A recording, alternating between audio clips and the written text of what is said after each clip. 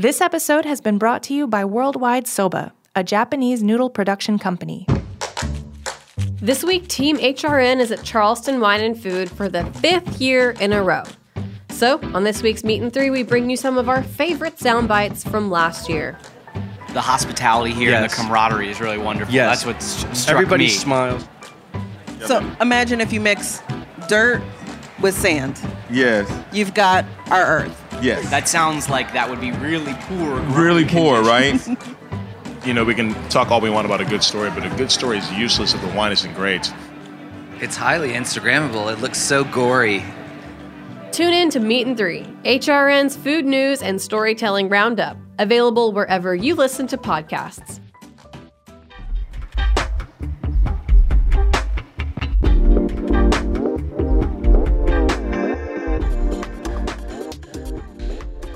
This is Meant to Be Eaten on Heritage Radio Network. I'm Bob Valgenti from Gastronomica, the Journal for Food Studies, in for Coral Lee. Today we will discuss street food, emphasis on the street, that dwelling place of the collective and site of liveliness. Our guest is sociologist Krishnendu Ray, who is the chair of the Department of Nutrition and Food Studies at NYU Steinhardt.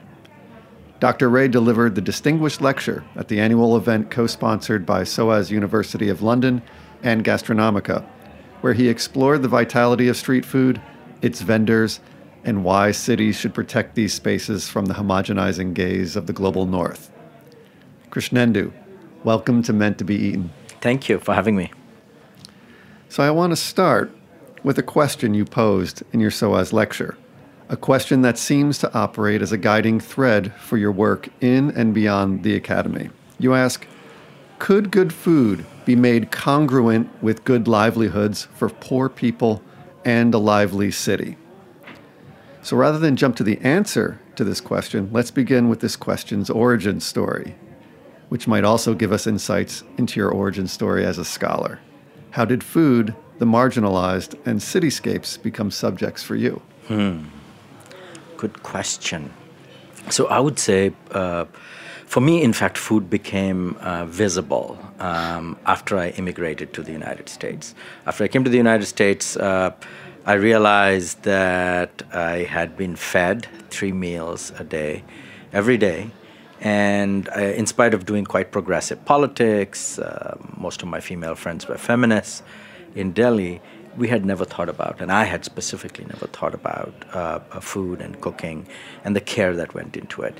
And it is, I sometimes say that for me, immigration was kind of an epistemological act. It opened up a whole new world, the inverse of what, say, anthropologist does, is when an anthropologist enters a new domain, a new world, a lot of things that are obvious get lit up because they enter with a kind of a new habitus, new ways of into spaces that they have not normalized and thought about. So for me, moving to the United States opened up this whole door into, I would say, the quotidian, specifically about food.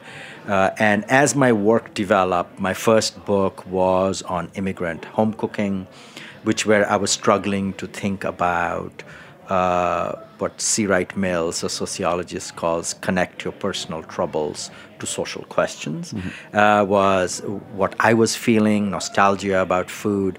Do other immigrants feel like that? Can I access that? How is similar and how is different? And once I finished that, which was my Migrant Stable book, what was also obvious to me in the American urban space is that immigrants were everywhere in the food system. From the agricultural system, we have about 2 million agricultural workers who are mostly foreign-born, to, say, restaurants, which were most visible in cities.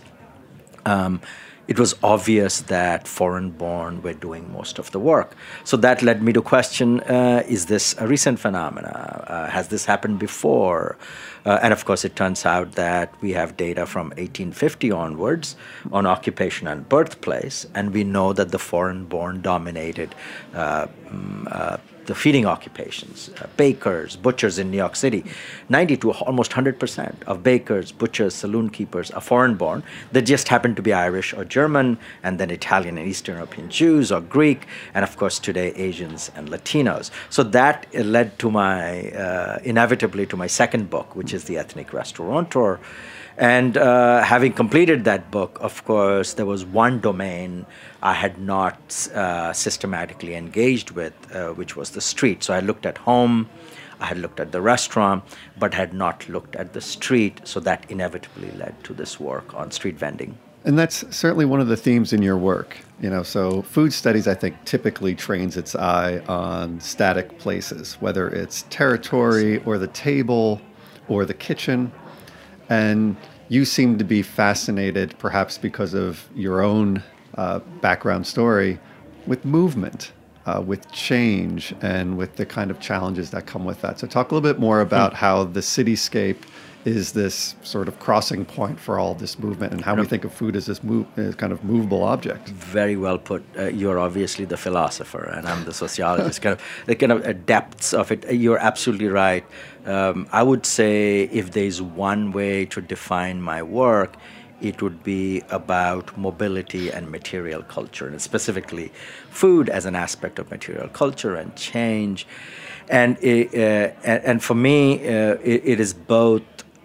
In this particular case on street vending, it is linked to the street as a kind of a space and a sidewalk as a kind of a space. And there's a lot of discussion in places like, say, Bangkok or Singapore before that, Shanghai right now, and specifically Delhi, where I'm kind of beginning to do in-depth work.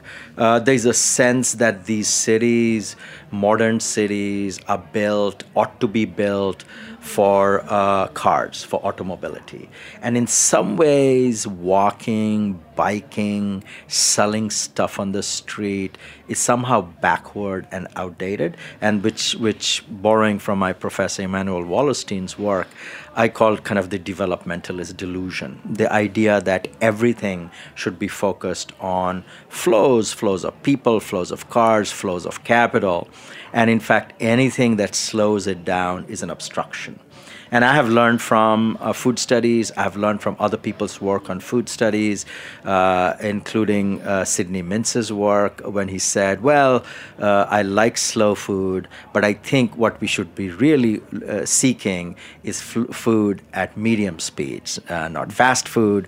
And of course, the history of fast food in the United States, corporate fast food, is linked to automobility. So in some ways, this is was emerging on my horizon as a critique of developmentalism, as a critique of developmentalism based on automobility, where you whiz past things and you go to destinations rather than you wander and you walk, you slow down, you listen, you think, you eat golgappas, you eat samosas of the street, and you move on to the next thing. In some ways, this was a reminder of what is emerging as a critique of, some people have called it the Anthropocene or the Capitalocene, the idea that all our social infrastructure should be built for pace and mobility of capital and labor. And the critique that is emerging and very strong in food studies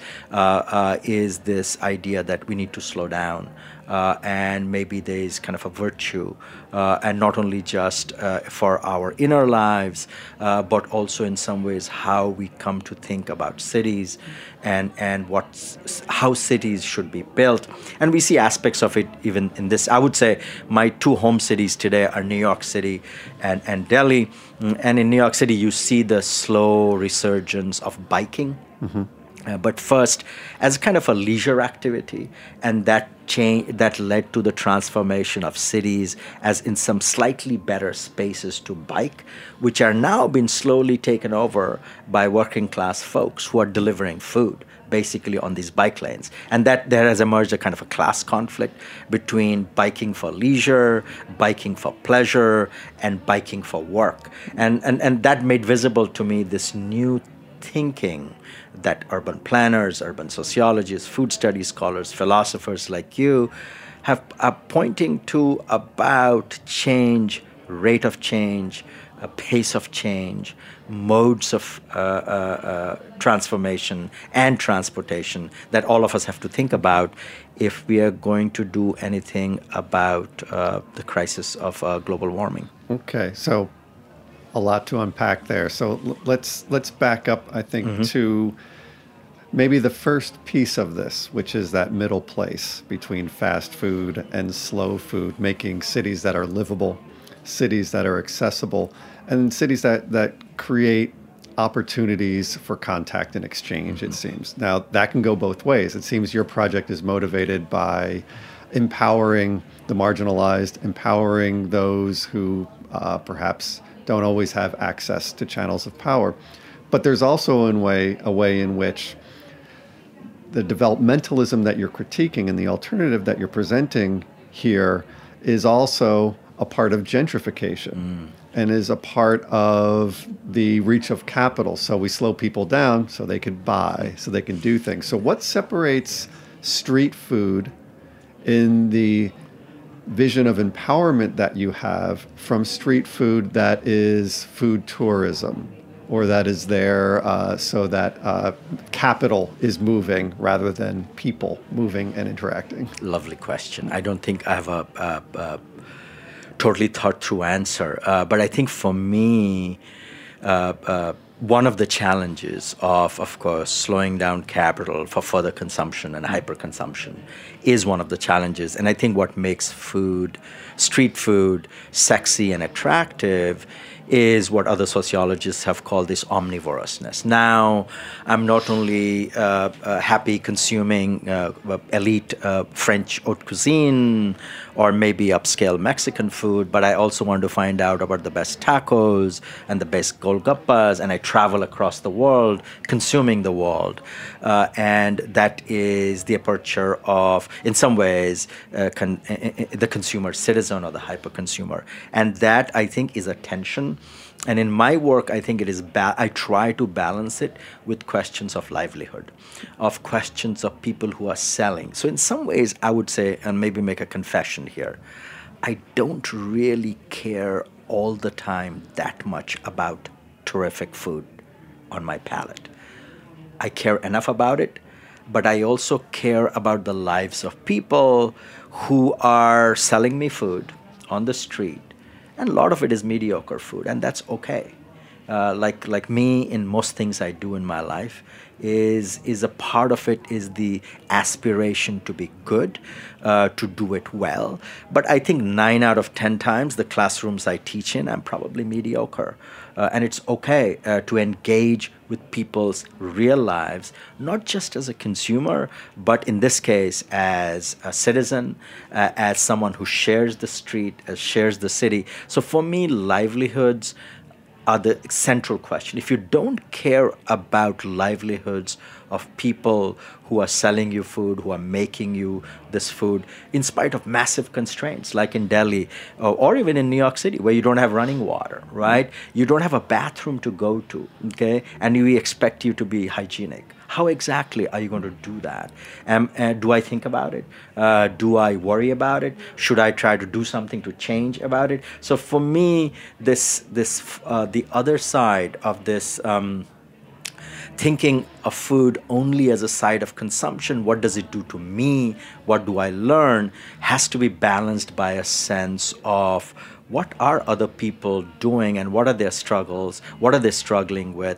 And in this particular case, say in Delhi, there are about 400,000 street vendors who support almost 2 to 3 million people, and mostly poor people. So poor people's livelihood, I try my best to keep my eye on the question of poor people's livelihood as the central question, and then think about consumption, the artifact, the food, and also about liveliness of the city. And in this triangle, the good food, good livelihoods in particularly constrained contexts, and lively spaces become kind of the 3 corners of my triangle that enables me for now to conceptualize cities, urban spaces as sites of engagement across class barriers, race barriers, caste barriers, and think of them a little more than just sites that feed my omnivorous hunger about everything in the world. So what has to come first in this? Is it the change in infrastructure, the material changes, or the conceptual change, the change in the way that we see and understand the other? Because this is, was one of the fascinating aspects of your last book, The Ethnic Restaurateur, is that your reframing of the question of ethnicity as it pertains to restaurants actually had an effect on restaurant criticism, on the way that people understood how that term gets deployed and how it shapes not just people's mindsets, but the way that they spend their dollars at restaurants. So what needs to come first here? Because a mindset change places the focus on the global West, on power, whereas the infrastructure change is an immediate gesture towards those who are in need there. Fantastic question. I don't think I have an answer to it other than I'm going to think along with you here, partly because I know that you are kind of a Heideggerian scholar. Where is a sense that I'm thrown into this world. And a lot of it is, as theory of practice people identify, a lot of the stuff we do with food and walking and strolling are in fact not available to our consciousness. They are slowly seeping into my consciousness. And as they do, I engage in this world of walking and biking and running and eating and wandering and talking to people. And as constituted, this world that is already constituted and I'm thrown into it, I think about it in a twofold way. And you're absolutely right. One, I think about what would make it easier for practitioners to in some ways do good by poor people's lives. And I'll give you an example today from New York City. Today is March 1st, and today is the day, for instance, New York City residents can no longer use single-use plastic bags. Okay?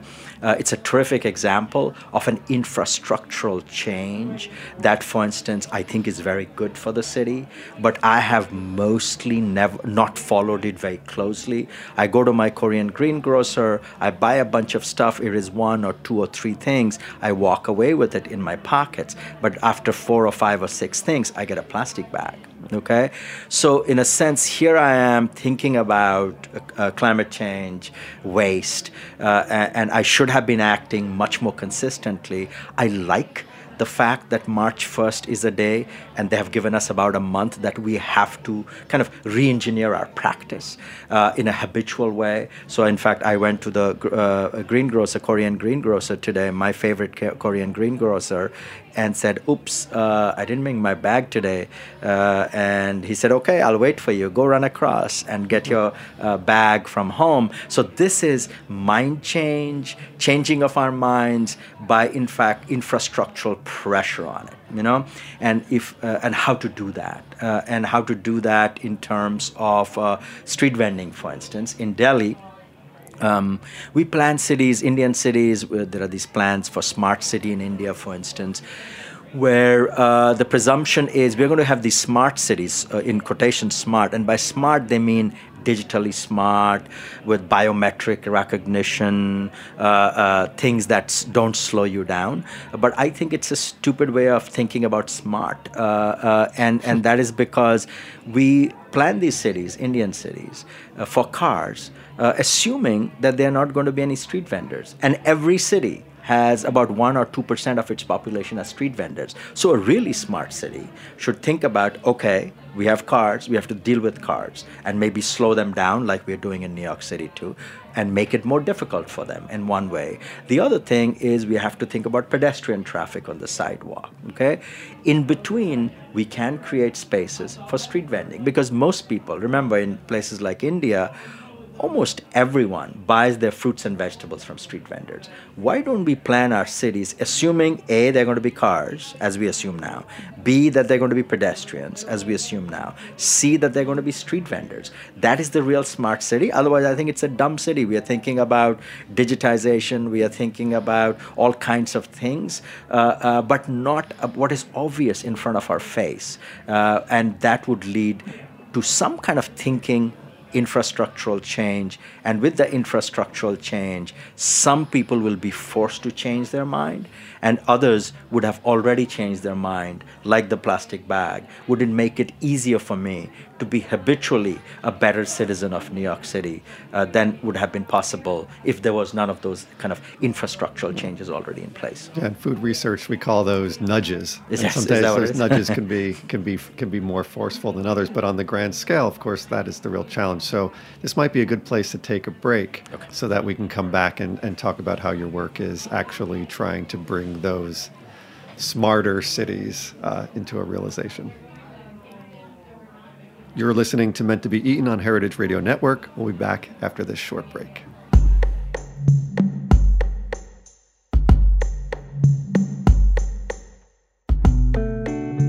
This episode has been brought to you by Worldwide Soba, a Japanese noodle production company. Founded by Shuichi Kotani, Worldwide Soba offers noodle consulting services in addition to supplying a variety of tools for wannabe noodle makers. Want to take a class? Worldwide Soba has it. Need a traditional Japanese soba knife? Worldwide Soba has that too. To learn more, visit worldwide-soba.com. And we're back. This is Meant to Be Eaten on Heritage Radio Network. I'm Bob Valgenti from Gastronomica, the Journal for Food Studies. In for Coral Lee. Krishnendu Ray and I were just discussing what it means for a city to be truly smart and how work in food studies might help to bring some of that about. So could you tell us a little bit about your work as an academic reaching beyond the academy? Because this seems to be the focus of the large research project that you're part of now. Exactly. And I think this is partly a recognition in my life. I would say I probably identify with two homes, urban India and urban America, United States. So in a sense, to be more specific, maybe New York City and Delhi.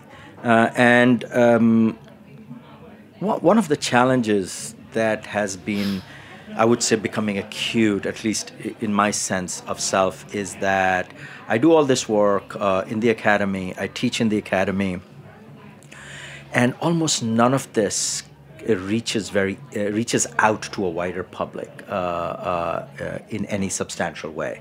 My last book was a lesson to me that, in fact, I wrote it in a turgid academic style. In spite of that, it had an impact in the public sphere about how restaurants are reviewed. In it, I said that American tastemakers have this hierarchy of taste in their mind, where they, in fact, are willing to think about haute cuisine as French or New American or Italian, and just beginning to think about that as Greek and Korean, but not Chinese and Thai and Indian. I was pleasantly surprised that people waded through my very convoluted prose in the ethnic restaurateur to begin to change their practice in ways that was meaningful. And I mean specifically journalists, commentators, etc. That opened a window for me to say, you know what, my next work should in fact much more self-consciously engage with it, especially in the context of what I see as crisis of democracy. And these two places I identify with, United States and India, are one of the oldest democracies in the world, and other is the largest democracy in the world. And both, I think, are facing a kind of a catastrophic crisis. Partly based on race, partly based on religious identity, and based on forms of nationalism, exclusionary nationalism.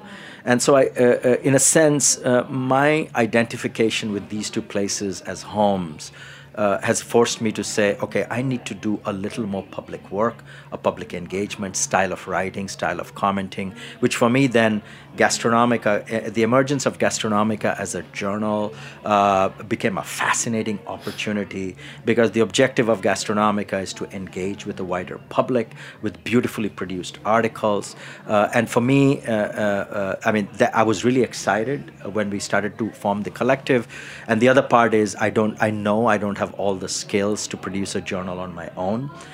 In terms of I struggle with English language still, in terms of writing, and this provided this collective that we are about a dozen people or more who are specialists in aspects of it, and Gastronomica's ambition to take academic research and speak to a wider public, where in fact we are not only talking about smart and interesting and well-researched articles, but also beautifully produced. I'm in fact surprised every time I see Gastronomica, including the latest one, where you will see a lot of this work on street vending, how beautiful it is as a material object. And that poses the question, how do I communicate to a wider audience and at least do my little bit in terms of enlivening democratic public thinking about things like food culture, immigrant lives in New York and immigrant lives in Delhi.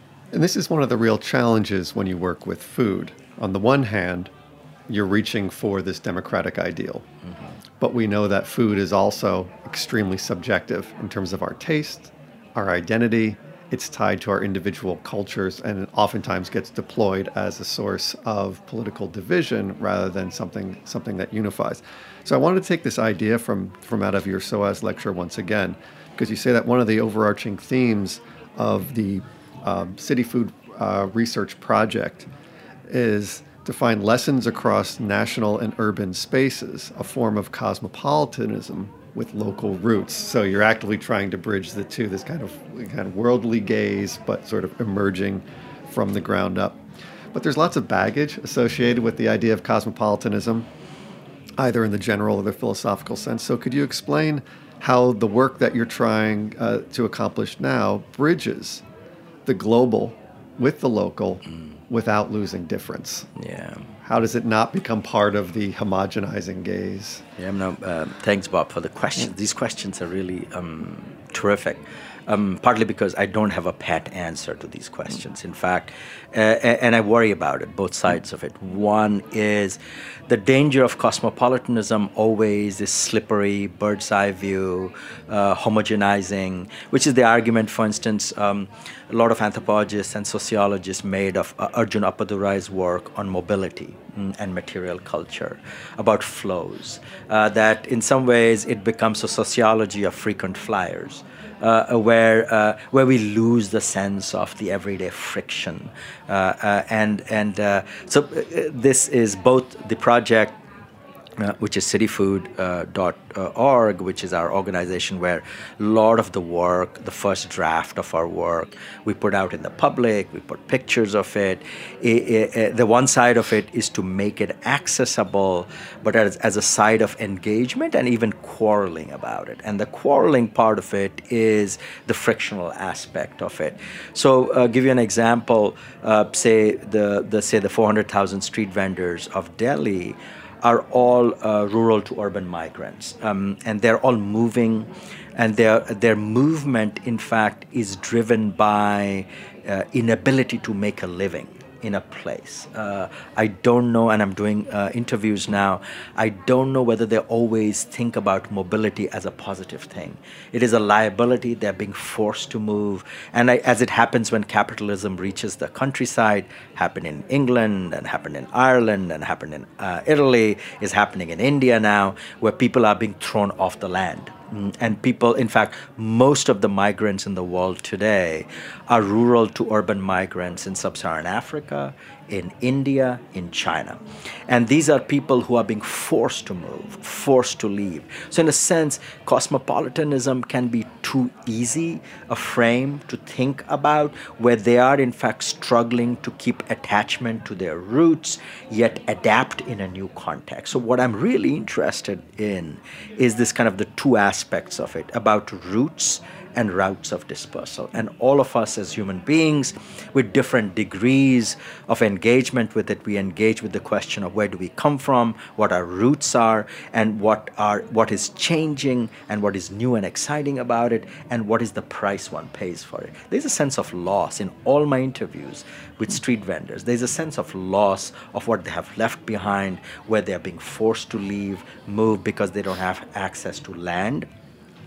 Because access to land has become very expensive, access to inputs of agriculture have become very expensive because of capital intensity of it, and that is what driving them out. So cosmopolitanism, in a sense, I would say probably critical cosmopolitanism would be a better frame, and yet always be aware of the frictions of the things that people are forced to do, including move, which is not a willing, willful thing, but they are being chased out in some ways. And you see that literally in India over the last few days with lynchings and pogroms against minorities and Muslims who are being driven out of their bastis, of their mohallas.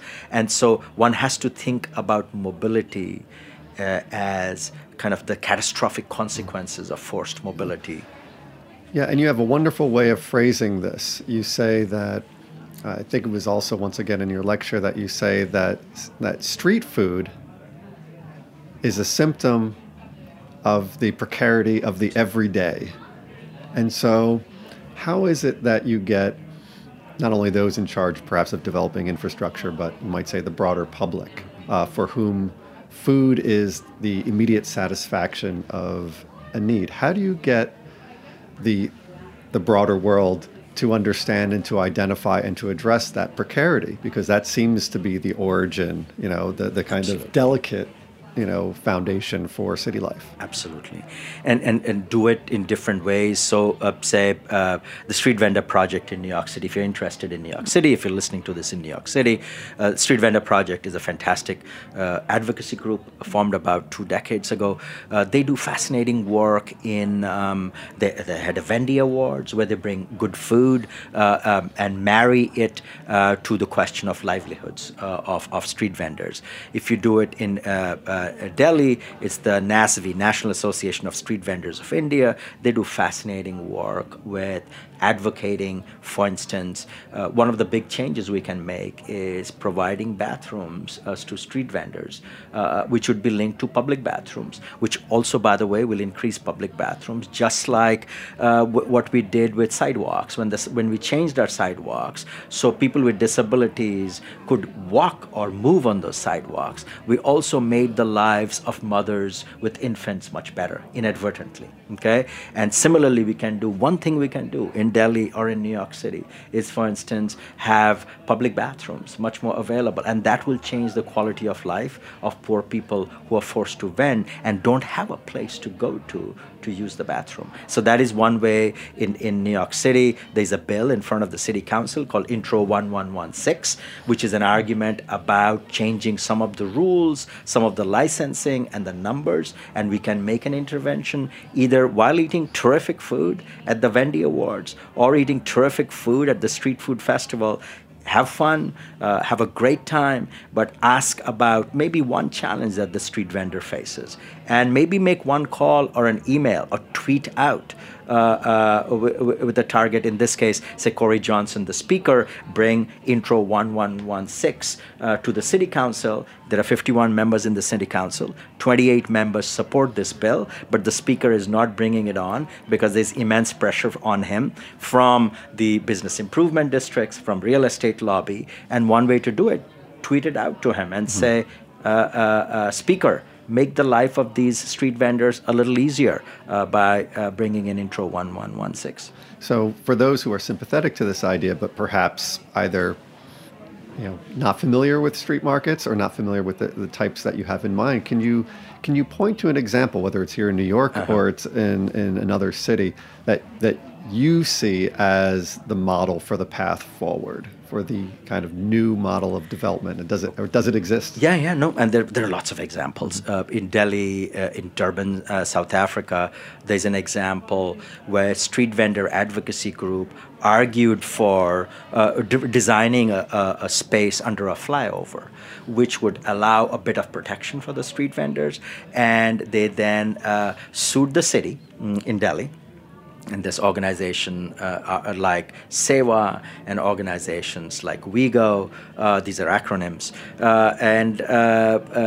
they sue the city to make changes and add kind of in the planning infrastructure. They negotiated with the architect. They created a bazaar, a market, and the market is specifically called a ladies' market because there's a lot of harassment of women, and especially women vendors. So this was a vending space created with a beautiful infrastructure under the flyover, with bathrooms, with portable water, and specifically as a safe space for female street vendors. And eventually that came about with participation of the local Delhi government, because the Delhi government was interested in votes of these vendors. These vendors vote. So that's why I think in a democratic universe, you can make these alliances in which you can make interventions in the lives and livelihoods of poor people and design cities which are compatible with a beautiful city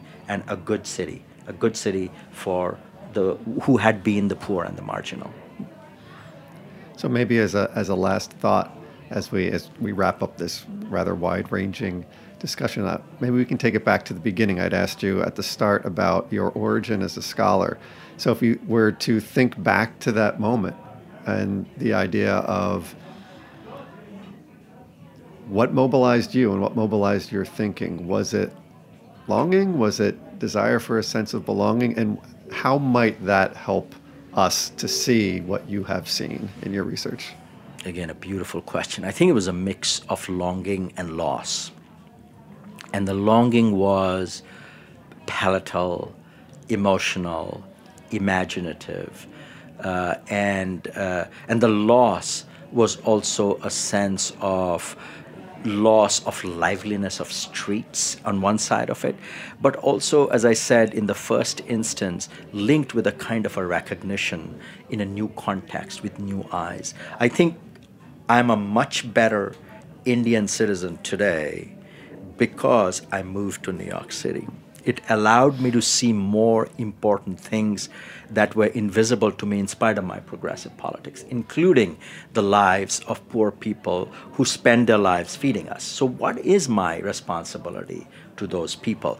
They became a lot more visible to me as I have come and lived in New York City. It has also made me a better citizen in New York City. My India work is shaping my New York City work, which is saying, okay, I'm surrounded by, there are 20,000 street vendors.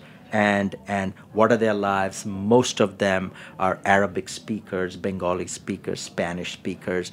And what difference can I make in terms of my life and their life? Not as charity, but in fact as a more congenial space of engagement. In this case, across a class barrier. In Delhi's case, I would say also across class, caste, and religious barriers.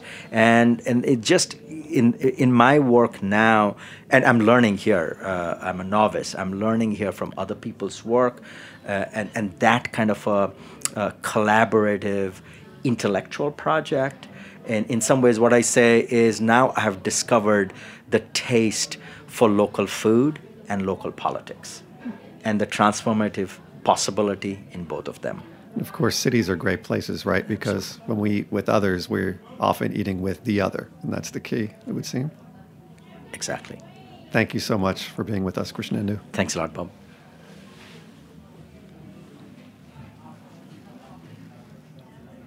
If you would like to learn more about this research and other work featured in Gastronomica, visit gastronomica.org, where you can access the spring 2020 issue for free until the end of this year. Or follow us on Instagram, Twitter, and Facebook. Gastronomica, the Journal for Food Studies, is an international interdisciplinary journal that presents new and original research, advances our understanding of compelling issues in the world of food, and invites critical debate and commentary across diverse audiences. Gastronomica is supported by the University of California Press, and on behalf of the journal's editorial collective, I want to thank the Heritage Radio Network, Meant to Be Eaten, and its host, Coral Lee, for allowing us to share this mini-series of podcasts. Meant to Be Eaten is powered by Simplecast. Thanks for listening to Heritage Radio Network, food radio supported by you. For our freshest content and to learn more about our 10-year anniversary celebration happening all year long, subscribe to our newsletter. Enter your email at the bottom of our website, heritageradionetwork.org. Connect with us on Instagram and Twitter at heritage_radio. You can also find us at facebook.com/Heritage Radio Network. Heritage Radio Network is a nonprofit organization driving conversations to make the world a better, fairer, more delicious place. And we couldn't do it without support from listeners like you. Want to be part of the food world's most innovative community? Subscribe to the shows you like, tell your friends, and please join the HRN family by becoming a member.